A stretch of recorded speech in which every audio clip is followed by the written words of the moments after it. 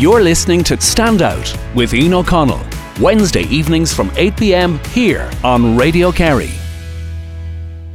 Now, you're very welcome to the show tonight. I hope I find you well on this Wednesday evening. I'm delighted to say that my guest this week on Stand Out with myself, Ian O'Connell, is Kerry legend Pat Spillane. Pat is a former Gaelic football pundit and player. His league and championship career at senior level with the Kerry County team spanned over 17 years. Spillane is widely regarded as one of the greatest players to ever lace up a pair of football boots, and is the uncle of current footballers Adrian and Killian Spillane. Sit back and enjoy the show. Keeping you too long, Pat. Thanks a million for coming on There's today. no panic at all, Ian. I'm retired and I've all day to do it. You're all day. Very good. I like to bring all my guests that I have on back to the early days, back to their childhood. Do you want to bring me back to yours, growing up and stuff? What was life like growing up? I was one of four children. I was the eldest, and Mick was a year younger than me. Margaret, my sister, and Tommy was the baby. Four of us, born and reared in Timpano. We lived over the bar. My father and mother ran a bar, a shop, and petrol pumps. And life was revolved around the bar, because the thing about business in the bar is that the bar was only closed for 2 days every year. Good Friday and Christmas Day. So it was constantly people in, behind the counter, running in and out, serving petrol. I suppose it was a big change for my mother. My mother got married in 1953. She was from Killarney, one of the lines of Killarney, the lines of Cleany. And she married my father, Tom. And when she came to Timpano in 54 or late 53, I can't remember when it was, there was electricity in Killarney, but there was no electricity at that time in Timpano. So it must have been like going from Killarney to Timpano. It was like going from the first world to the third world at the time. But we had a great. I had two great parents, and we had a great upbringing. We never wanted it for anything. And as I said, a couple of weeks ago on the Sunday game. My father died in 1964, and I was 8 years of age. Tommy, the youngest, was 2, and my mother was left to rear 4 kids, run a bar, run a shop, run a petrol pump. She sold the car because she couldn't drive, and at that stage, there was no widow's pension and there was no support from the state for a woman trying to rear 4 kids. And she was a great woman. She reared the 4 of us. All did successful in life and their careers and everything like that. And she was just, we always talk about Irish mothers. And my mother was just an unbelievable woman, a woman who parked everything in her life to rear 4 kids and run a business. Never took a day off, never had staff in the bar. She cooked in the kitchen while the door to the bar was open so that she'd see the customers they wanted to drink. Never went on a holiday. Was, as I said, she was one of the lines of Cleany, so 3 of her brothers played with Kerry. My uncle Dinny captained Kerry in the polo grounds in 47, Kerry against Cavan. My uncle Jackie played with Kerry and managed Kerry to win All Ireland. So she came from a huge GA background, and once my father died, all of that had to be put on the back burner. She never again went to a football field, never again went to see a match.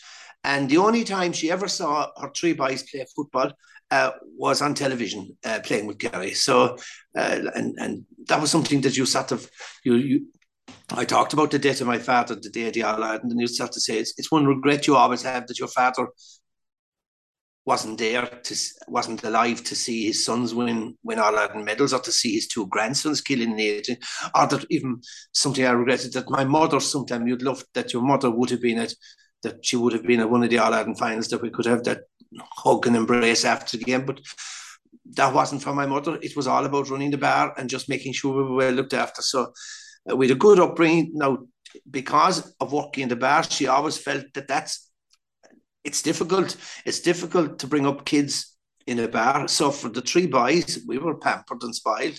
We were sent away to boarding school in St. Brendan's, while my sister stayed at home with my mother. My sister Margaret stayed at home with my mother, went to school in Kimere, but she stayed at home so that she could help in the bar or whatever like that. So she was a great woman. We had a great family upbringing. Like, I was born into a family of where the J was powerful. My father was a stalwart of the local club.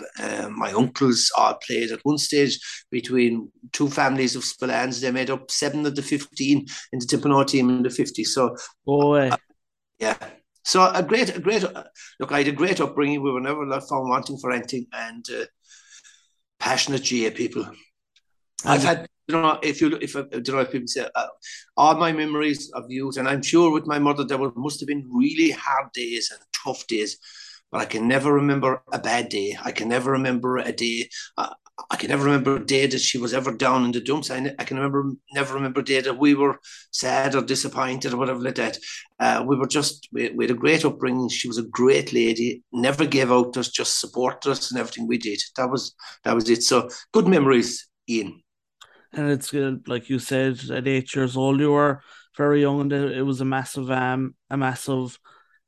job for your mom to run everything then. And it's great to look back on it now and to see, like, how good she was, and that, like you said, never had a bad day. And it's great to have them memories now. What would be your first memory of Gaelic football at a young age? Because I presume it kind of revolved around the whole house growing up.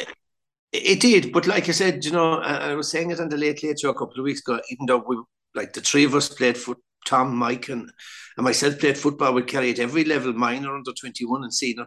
And football was, my mother, like during the summer, in the busy months of the summer, when it was busy in the bar, and say we were playing with Kerry, my mother would make sure that we'd be up in bed. Her 3 big lumps of sons would be up in bed and not getting out of bed till 12 or 1 o'clock, so that we'd be fresh for training that night, or that we'd be fresh for the game. And the most amazing thing is we never, even though we were football mad, we never spoke football.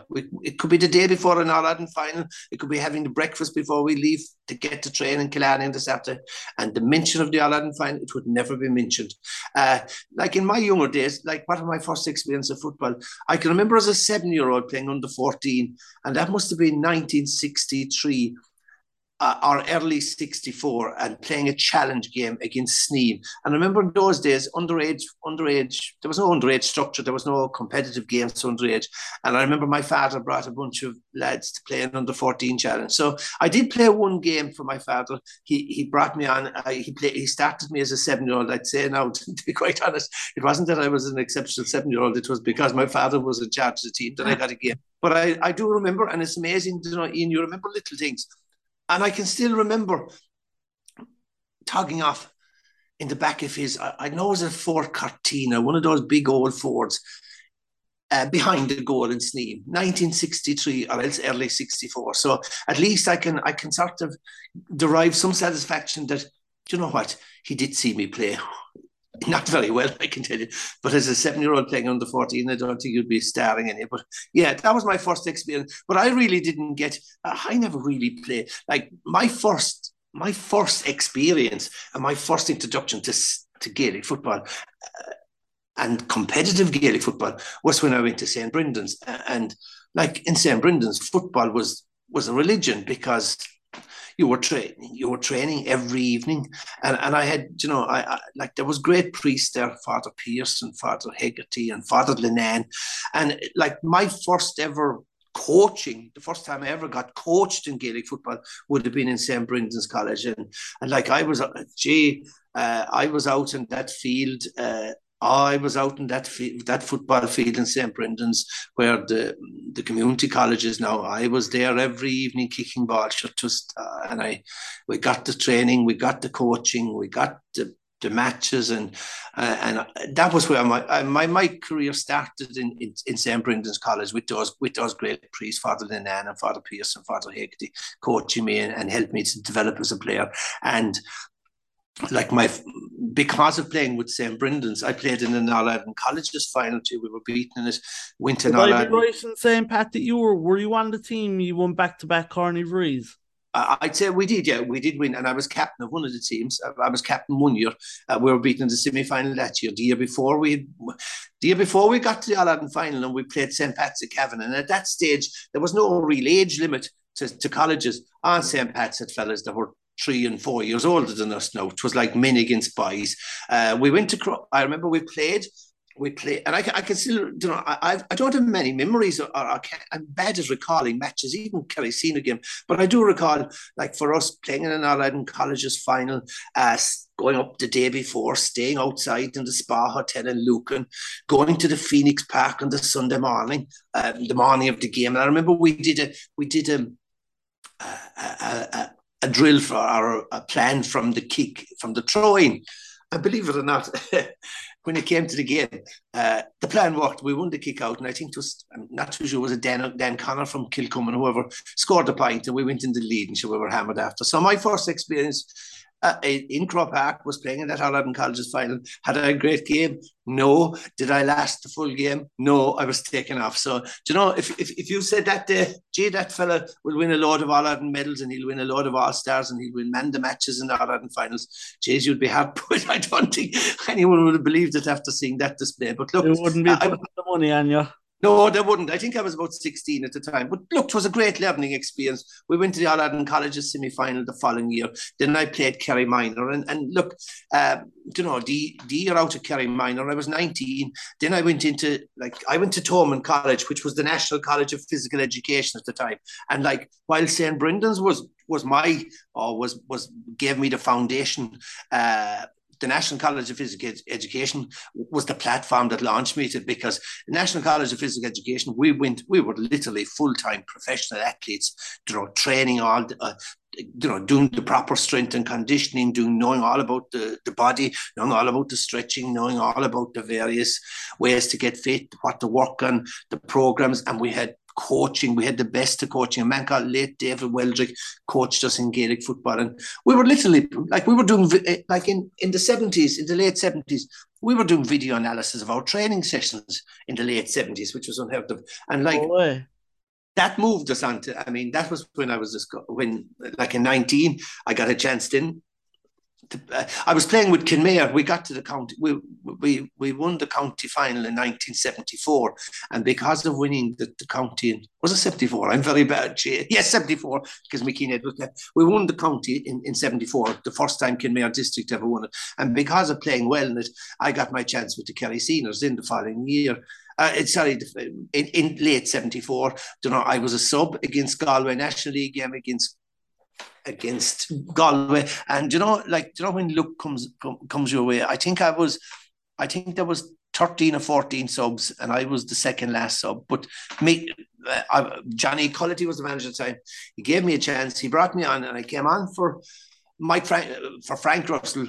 I replaced Frank Russell. It would be Frank Russell's father, and. I swear to God, I've been very lucky. I've been really lucky in my footballing career. I think every time I played my first match for a team, whether it was St. Brendan's, whether it was Timplenoe or Kinmare District, I think I was lucky enough to pretty much score every time I got the first ball. And the first ball I got against Galway, big chance playing in for Kerry seniors. I think I scored with my first chance. So I've had a brilliant career.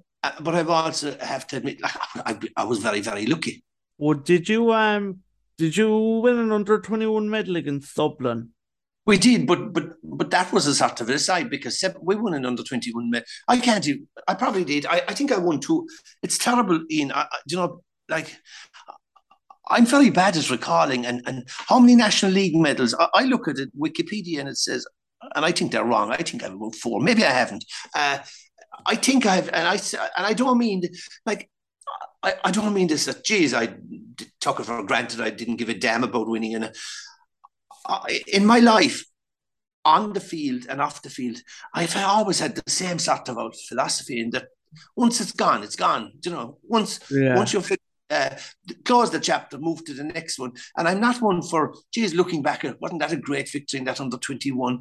And where are my under 21 medals? Or same with senior. I don't have them up around the house. They're in the drawer. There's no sort of big things on the wall saying. So I did. I know, but in 75, I suppose it was Dublin. I think we beat Dublin. But like 75 was one of those golden years for Kerry football because 75, Mick O'Dwyer, first time, Mick young men, a team of bachelors, team that were given no chance. Dublin were the raging hot favourites and we won our All-Ireland. But not alone did we win the All-Ireland, but the minors the same day. And my brother Mick was playing. The minors won the All-Ireland the same day. And the following week, a mixture of the two teams, the minors, the best of the minors, and the under 20 and the seniors that were under 21, we played Dublin the following week and we won an Ireland under 21. And I'd say genuinely, Ian, I'd say we didn't train. I'd say we never trained more than twice ever in the entire year because we were training with the seniors, the minors were training with the minors, and we literally came together for the All-Ireland final. We won the All-Ireland final. So I'd love to say great memories, but I can't. Maybe I know some listener will tell us after what we did. I have no memory of it at all, but I think I won too. I think so. But it's amazing, looking back that you probably took it for granted at the time. Was it that All Ireland? Was that the game that Mickey Ned O'Sullivan go off? You left. It was. I mean, it was an amazing experience. Like the thing about it, I mean, and I have to say this because and I've said and I've always said it about. I mean, Mick O'Dwyer. I mean, okay, like there was a couple of things about that 75. Okay, you can say Mick was lucky that an exceptional bunch of players came along at the same time, which it did. But we were blessed that Mick O'Dwyer was the man in charge because everything I achieved on the football field, I have to thank Mick O'Dwyer because one, he gave me the chance to play with the first real chance to play with the Kerry seniors. Secondly, he gave me the belief that I was good enough. And that's important. And he gave everyone the belief, whether he was talking to Jimmy Dean, the cornerback, or whether he was talking to Jacko at midfield, or whether he was talking to myself for Sheehy, or John Egan. He made you believe that you were the best left corner forward, you were the best right foot forward, you were the best foot forward in the game. He filled you with confidence. And the third thing he did, Ian, and this is a philosophy, the third thing he did, and I've said this so many times when I give talks to football teams or to youngsters. We were in 10 All-Ireland football finals, and that's a lot of finals. That's a lot of finals, but it's a lot of matches, a lot of team talks. And Ian, there was one thing about his team talk that always stood out. Miko never, ever, ever spoke about the opposition and how we could stop them. Really? The opposing. He never spoke about the opposition star players and how we could stop them. It was always filling us. It was always about filling us with belief, believing in ourselves and believing in our teammates.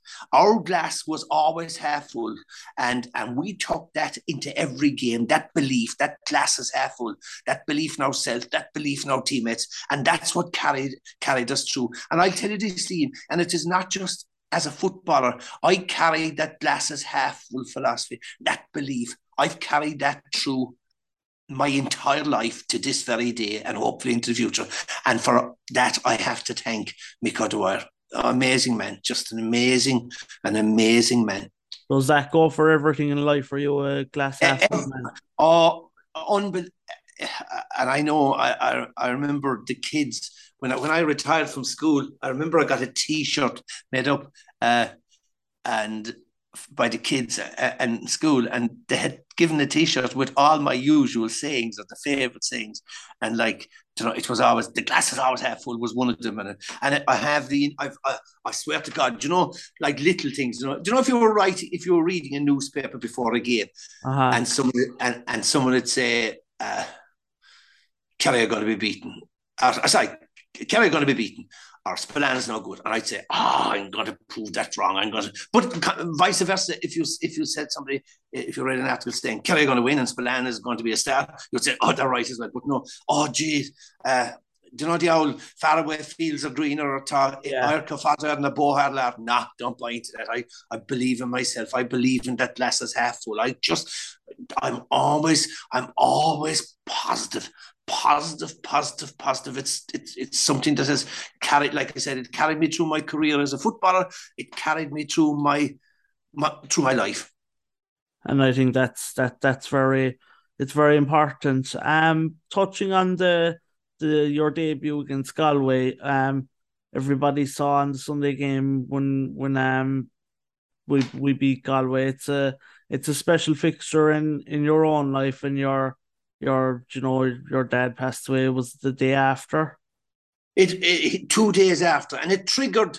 I swear to God, I was on the late show 10 days ago, and it just there was several triggers. Obviously, Kerry winning my last day at the Sunday game, the four Timpernoel lads winning All Ireland medals, my two nephews, Adrian and Killing, winning. But the big trigger was Kerry Galway, because Kerry Galway All Ireland final in my head. I could never get rid of 1964. I couldn't get rid of 1964. It had huge significance for me and my family. And in 1964, my father was a selector. He got a pain in the chest the night before thing, wouldn't go to the doctor, insisted on being at the game the following day because he was a selector. Got another pain in the chest on the Monday and was dead on a Tuesday night. Never got a chance, just a massive heart attack and dead. So that... Kerry Galway. It was like, maybe it was I was trying to explain, as youngsters in those days, we didn't grieve. You weren't brought to funerals and anything like that. Now I think they do. And I wasn't brought to funeral. Maybe this was my first time grieving for my father. Maybe it was. And I know as I'm getting older, I know I'm getting more emotional, and I do a bit of crying. But like I said, geez, I never cried on television in my life, and that was the first time, and probably will be the last time as well. But it was Jesus. It was huge. It was hugely significant. Do you think that there's a kind of a bit of a, even in the early days and even today, that there's a bit of a stigma around men kind of refusing to go to the doctor? Do you know what? And it's amazing the amount of people that said that have been after the late last Friday weekend. They said, and actually, Paul Reid, I saw a tweet from him, even the head of the HSE, he was saying it's vitally important for men to talk about health issues and to address them. And we're slow. We have that stigma. Oh, I'm a man. I'm a man. And you know what? I think the road to, I certainly feel we're a lot more vulnerable, and I suppose I reflect more on life and health now. Because I remember, like I said, I was part of the Kerry team, the great Kerry team, 75 to 80. I mean, we were, at the time, an unbelievable bunch of footballers, an unbelievably fit bunch of athletes. Gee, as fit of men as you'd get in Ireland. They were unbelievable athletes, unbelievably fit. And yet, we've lost three of that team that have died: John Egan, Tim Kennelly, and Paddy Shea. And when three men are taken in their 40s, three young men, or early 50s, three young men are taken, it sort of hits you, because you don't think the Paddy Sheas and the Kerry footballers and that they're infallible and that they'll never die, whatever. And I'll tell you this: it hit home to me that we are, we're no different than anyone else. We're vulnerable to everything, and I think COVID made us realise just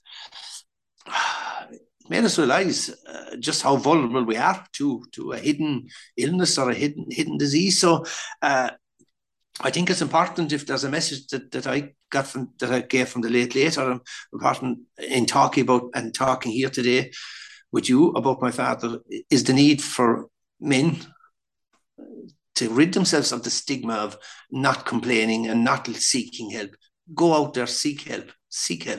Absolutely. I think it is important, and hopefully men take a message from that the story.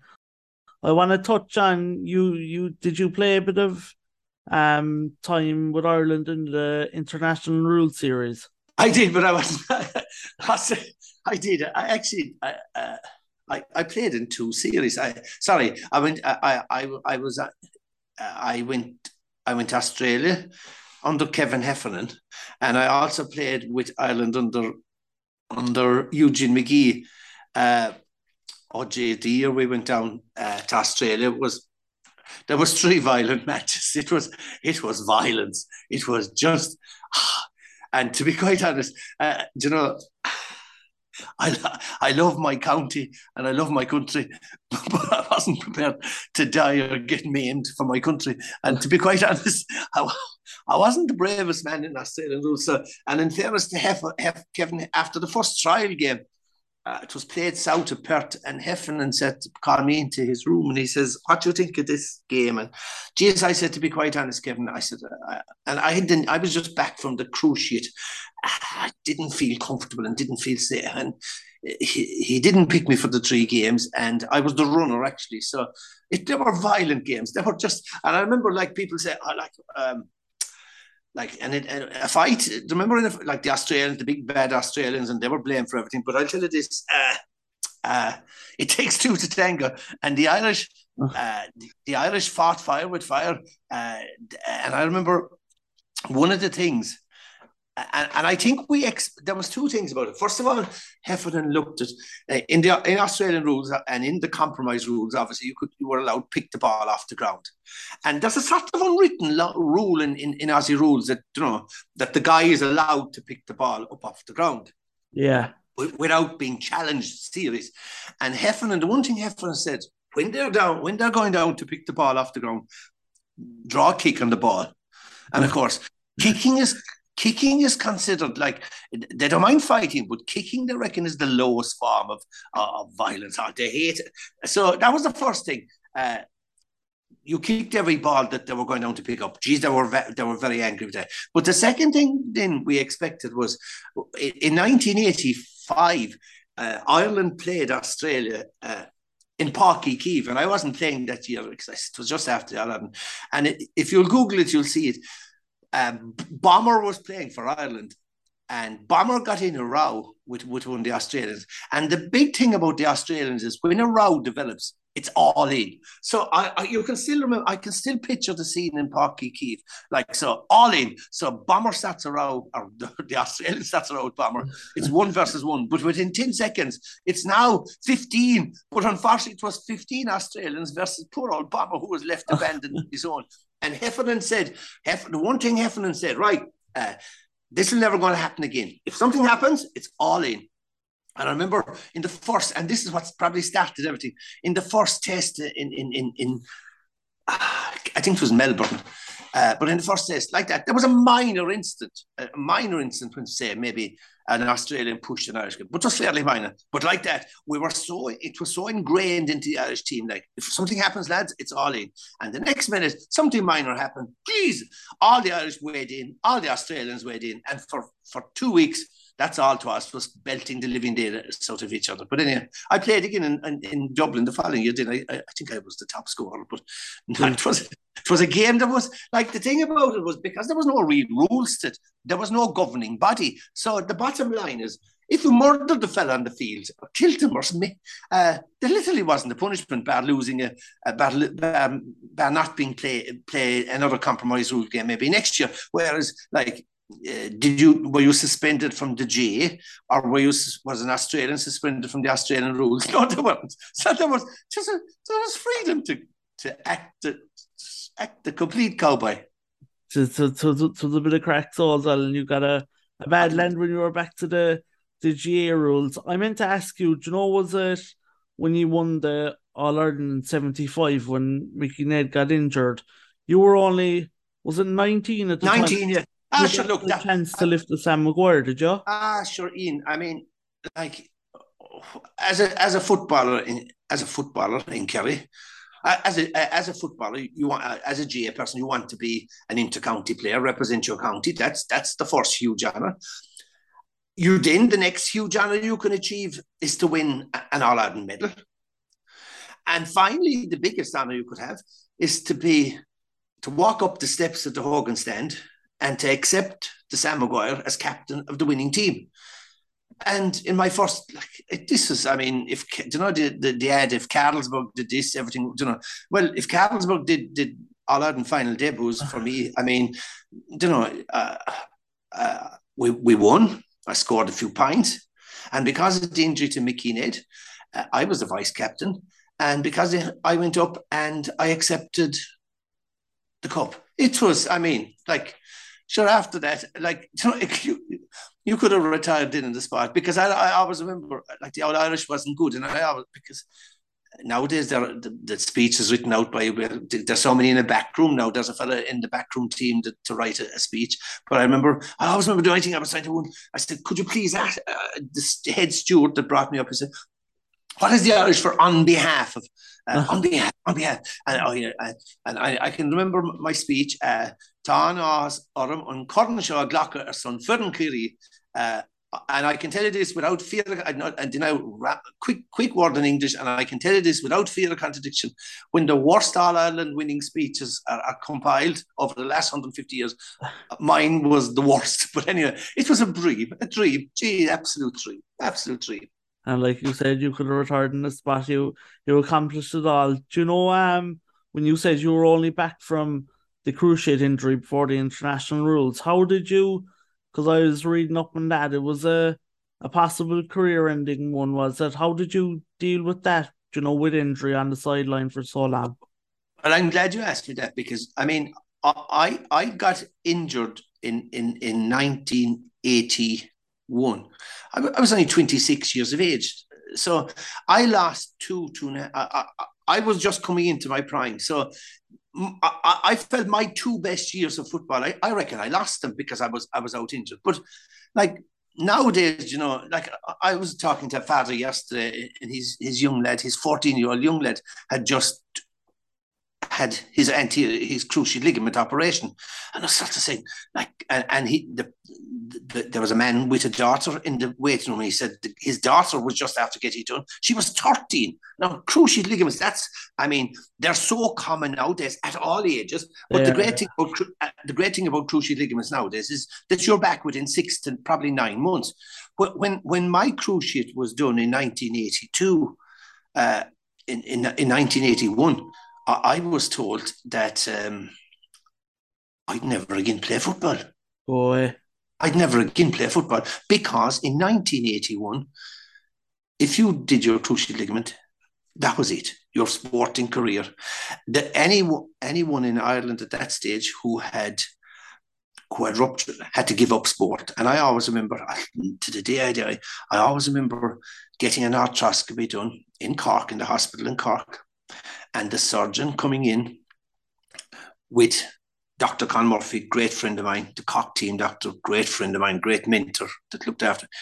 And he came in to give me the result of the arthroscopy. And I said, well, what do you find, doctor?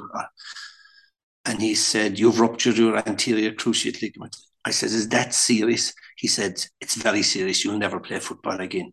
Like at 26, 27 years of age, when you're told that's tough. And by Jesus, do you know what? Dr. Con Murphy came in then about a half an hour later, and in fairness, he tried to do a few passes, but it was the end. But it goes back to, Ian, what I'm talking about again, that positivity. Jeez, I wasn't, even though no one in Ireland had ever come back playing sport with a cruciate in. And this is only 40 years ago, Ian. Like no one knew. And I said, I'm going to try to find out. And I'm going to try to find out, can it be done? Can you have an operation? And anyway, between the jig and the reel, my uncle, the late Canon Michael Lyne, he was chaplain to Glasgow Celtic. Great man. And, you saw the photograph lately of the Kerry boys over in Glasgow Celtic, David Clifford. Yeah. And we'd be, the Spillanes and the Lynes would be huge Celtic supporters. And the Canon would come, Canon was the chaplain to Glasgow Celtic for 20, 30 years. He was the parish priest in Parkhead, St. Michael's Parkhead, which is the parish of where Glasgow Celtic is based. He had his own seat behind the dugout, reserved for him for every home match. Every Monday morning, the Canon would play golf with Jock Steen, who was the famous Celtic manager at the time, and the Celtic team doctor, Dr. Fitzsimmons. At the end of every season, Ian, Canon Michael Lyne would bring his car over, and he'd have the car full of all the old Glasgow Celtic training gear, the boots, the togs, the socks. So the lines of Cleany, all the lines around Killarney and the Spillanes here, we, for 10 years, were kitted out from head to toe in the Celtic gear that had been worn by the first team players during the season. But that was that was the Celtic connection. So we got on to my uncle, Canon Michael, and he got on to the doctor, the Celtic doctor. And by the gas part about it, didn't we find out that a former Celtic player had just come back from a cruise ship, a guy called George Burley, who subsequently managed, I think he managed Scotland. George Burley was the first case they could find of somebody who had just come back playing soccer. He played with Chelsea as well, George Burley did after him. He managed with Chelsea as well. But George Burley had come back and playing after getting an operation. And we found out that there was a guy who had just, an English doctor, surgeon, who had just come back from Colorado. And Colorado, remember, is where the skiing is. So they'd be used to dealing with knee injuries and whatever. But Dr. David Dandy, he had come back from Colorado and he was based now in Cambridge. He had done George Burley's operation. It was a success. So do you know what I did, Ian? I found a contact for David Dandy in Cambridge. I went over, had a consultation, and he agreed to operate. I went over my own. I paid, I'd say, certainly, I paid, I'd say, half it myself out of my own pocket. That's how determined I was. There was no guarantees, but I said, if George Burley can come back playing, and again, going back to what I was talking about, this positivity, this believing I can do it, and I came back, and I had the operation in Cambridge with Dandy. Now, in those days, you weren't back till a year and a half before you'd be back. And that's no. And but the second thing was, when I was in hospital, didn't I get an infection 2 days after the operation? And what my mother and my family didn't know is that I was in intensive care for 2 days because of an infection I picked up during the operation. And when I came out of hospital, there wasn't a bit of me there. But anyway, you know, there was no guarantee it was going to be a success. There was no guarantee I'd come back playing.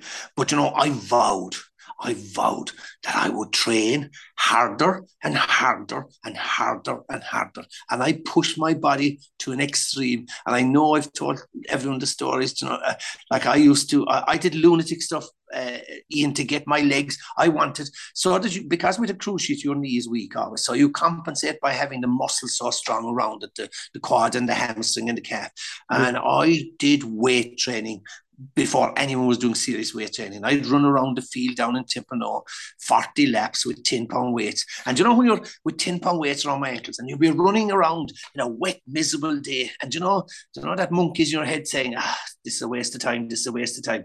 But you know, that other monkey in my head, that Mick Otherwire monkey was telling me, yeah, you'll get back. And you know what? I got back fitter, faster and stronger than I was prior to the thing. But I'll tell you this, I came back one of the big regrets I had when I was out injured was, it's amazing what little thing, like when you're out, you're out. When you're out of sight, you're out of sight. You're past achieving. There was no one on the phone to me. Are you all right? Or how are you getting on? You were on your own. But the one thing I remember you saying, geez, when I was winning All-Irelands, I never celebrated. But I said, do you know, if I'll ever win an All-Ireland ever again, geez, I'll appreciate those victories and I'll savor those victories and I'll celebrate. And I did. And geez, I had another 6 or 7. I had a bonus 5 or 6 more years. I had 3 extra All-Irelands and 3 more All-Stars. And it was just, there were tough days, but geez, and you're on your own. But before we finish up, I don't want to be keeping you too long more. What do you think about the current Kerry team now, like Adrian and Killian, and they're flying, and David Clifford and stuff. They're looking talent running through the whole team. How do you think they're faring out? Well, I mean, this year was the big year. This is why when RT wanted me to select my moment of the year was Shawnee Shea's winning free against Dublin, because that was the day the monkey was off our back, because until we beat Dublin in a championship match in Croke Park, we were always going to be the bridesmaids. Done it enough time to us, didn't they? He did. And you know, this was a huge match, and we knew that there was talented. We know about the talent that was coming through. But that doesn't necessarily, you know, when you're hitting the crossbar so often, and you know, we were terrible against Tyrone the year before. We were terrible against Cork. We should have beaten Dublin the year before in the drawn game. And you start to say that's three championships we possibly left behind, and you start to say, oh geez, I thought this year was make or break, because if they didn't win this year, I think they might never win. Now, can I see them win more all of them? Oh, I can, yeah. They're very talented. Except, will they win the same? Will they dominate Gaelic football like the Dubs did for 6 in a row or whatever like that? No, I don't think so. They're capable of winning 2 or 3 more, no doubt about it. The only thing I look around now is that, the gap is closed. There's a few, there's 4 or 5 or 6 contenders you could say, there's Galway and Mayo. They're not far behind. Dublin aren't far behind. Tyrone won't be gone away. Derry are improving. Derry I thought Derry were the dark horses last year. Armagh are an improving team. Donegal might get reorganised under a new manager. So is there a big gap between Kerry and the rest? No. And you only just look at Dublin. No, Jack McCaffrey retired. Paul Mannion gone, could come back. Con O'Callaghan injured, and we fell over the line winning by a point against a team without Con. If Con was there, who knows? But can this? Look, I was a party Shea always talked about. It's the grain of rice can tip. A grain of rice can tip the scales, and this year I just thought the grain of rice came. Jack came in, who was a winner. And Jack brought in Paddy Tally. And the sign of a great manager or a great leader or a great CEO of a company is that you delegate, but you bring in the best of expertise and the best of talent. You realize your own shortcomings. You realize you need more expertise around you. And Jack was very sharp this year. He's a different Jack as manager. From the first time, he's now realized that you have to have expertise around you. You've got to delegate, and he did. And he brought in great coaches, but he brought in Paddy Tally, brought in Tony Griffin, and they're the grains of sand. And you look around, and there's every year there's another half a dozen players that are capable of making it to scene in the next year or two. So the future is bright, but when you win, there's a target on your back, and everyone is out to dethrone you. So, lastly, I just want to, obviously you're finished up in the Sunday game, and I suppose you're getting pestered for interviews off people. Do you have any plans for the future that you can share? Are you still? I will. I have a book out next year, Ian. I've already done 2 books, but I have a book out next year, and it'll be a book about everything, not just football. It'll be about my time as a teacher, my time working on rural affairs, my time on the Sunday game. So that'll be out this time next. It'll be out this time next year, the book. And like I said to people, I see life as just a series as a book, and as a series of chapters. I've closed one particular chapter, but when you close one chapter, I'm opening another chapter. There's a blank page. I'm going to write a new chapter. I haven't gone to the end of the road. I've gone to a bend in the road, and I'm going to go off in another direction. Could I be on television again? Who knows? I never say no to nothing. But the great thing, and I've been very lucky, and I was saying this to Ryan Tubridy, there was a famous English politician called Enoch Powell one time, and he said the careers of all politicians inevitably end in failure because they stay too long and they're voted out. And it's true of sports people as well, that the careers of the majority of sports people usually end in failure because very few sports people get their retirement right. Yeah. They're always going for the last hurrah. Every sportsman, whether it's a footballer, hurler, or soccer, always thinks, gee, there's another year in me. There's a last hurrah. And unfortunately, most times there isn't. Pat, come here. Thanks a million for coming on now, and I really appreciate you. It's a pleasure, Ian. I'm absolutely privileged. And like I said, I think you're the only... I have to do something on television tomorrow night, all right, with the Tonight Show. But I've refused all podcast requests, all fucking interviews. So I couldn't refuse you. And especially a man who's been nominated for a national award. I know this is a top radio show. Thanks so much, Pat. And hopefully everything goes well, and looking forward to the book and everything. So thanks a million. And the program gets it right. You are a standout. Well done. Keep it going. Now, unfortunately, that's all we have time for tonight. I hope you all enjoyed the show, and I appreciate you tuning in as always. A massive thanks to Pat Spillane for coming on today and having a chat about his own career and what a colourful career it was in the green and gold colours, and he broke records, and he's regarded as one of the greatest of all time to play the game, and I'm delighted that I got the chance to have a chat with him today, because he's someone that anybody in Kerry would look up to if they're a football fan, and I appreciate his time. So thanks a million today to Pat. Stay tuned in to Radio Kerry, because Brian Priestley is up next with That's Jazz. I'll be back at the same time next Wednesday night from 8 to 9 p.m. Until then, stay safe and mind yourself. You're listening to Stand Out with Ian O'Connell, Wednesday evenings from 8 p.m. here on Radio Kerry.